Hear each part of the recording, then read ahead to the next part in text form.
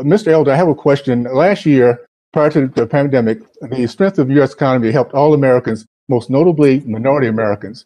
In fact, in CNBC in 2019 said African American unemployment hit the lowest ever in the history of our country, from a peak in 2010 of 16.6%.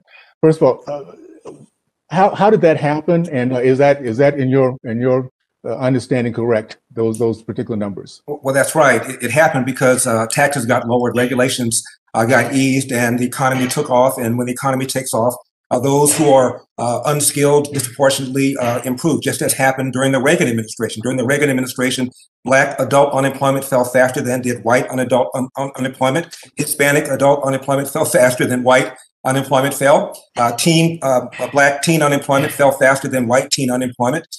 Good economic policies work. Equal rights and equal results are two very different things. And that's what I think we're getting confused about here. Everybody's entitled to equal rights, but nobody's entitled to equal results. One of the witnesses, I believe it was Mr. Shelton, referred to Africans as being torn out of their country. Well, according to Harvard's Henry Louis Gates, that's not how it happened at all. 90% of Africans were sold by African chieftains who conquered them in tribes, sold European slavers and to Arab slavers. And speaking of Arab slavers, the Arab slave trade took place centuries before the European slave trade did and lasted longer, and the death rate was much, much higher. So as we talk about who pays who, this is going to be one of the greatest generational transfers of wealth back and forth, because virtually every people on the face of the earth was involved in slavery. Europeans enslaved Europeans, Africans enslaved Africans, as mentioned. Native Americans even enslaved Native Americans, Asians enslaved Asians. In fact, white Muslim slavers took more whites out of the Mediterranean than European slavers took blacks out of Africa to North America. So figuring out who owes what is going to be a hell of an achievement. Now, I've been in radio and TV for some 35 years. And during that time, I have been unsuccessful in getting some of these Black leaders on my program. Al Sharpton won't come on.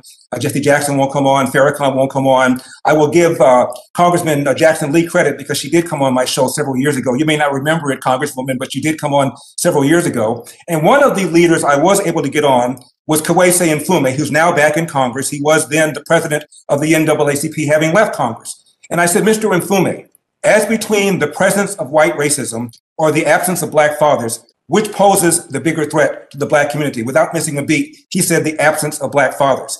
In 1915, 18% of Blacks were born outside of wedlock. That number now is almost 70%.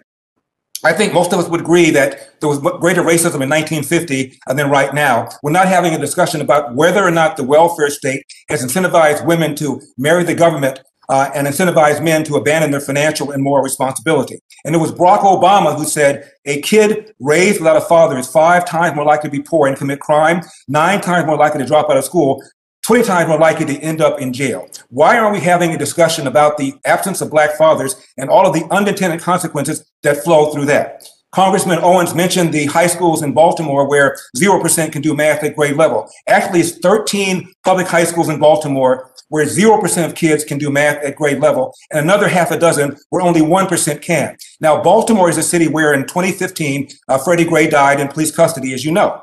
The mayor was Black. Number 1 and number 2 running the police department, Black. City council, all Democrat, majority Black. 3 of the 6 cops who were charged, Black. The gentleman has expired. I'll allow the witness to complete his answer. Okay. Thank you. The judge before whom 2 of the officers tried the case was Black. The state attorney who blocked the charges against the officers was Black. The U.S. attorney was Black. And the president of the United States is Black. And we're talking about systemic institutional racism. To me, it's crazy.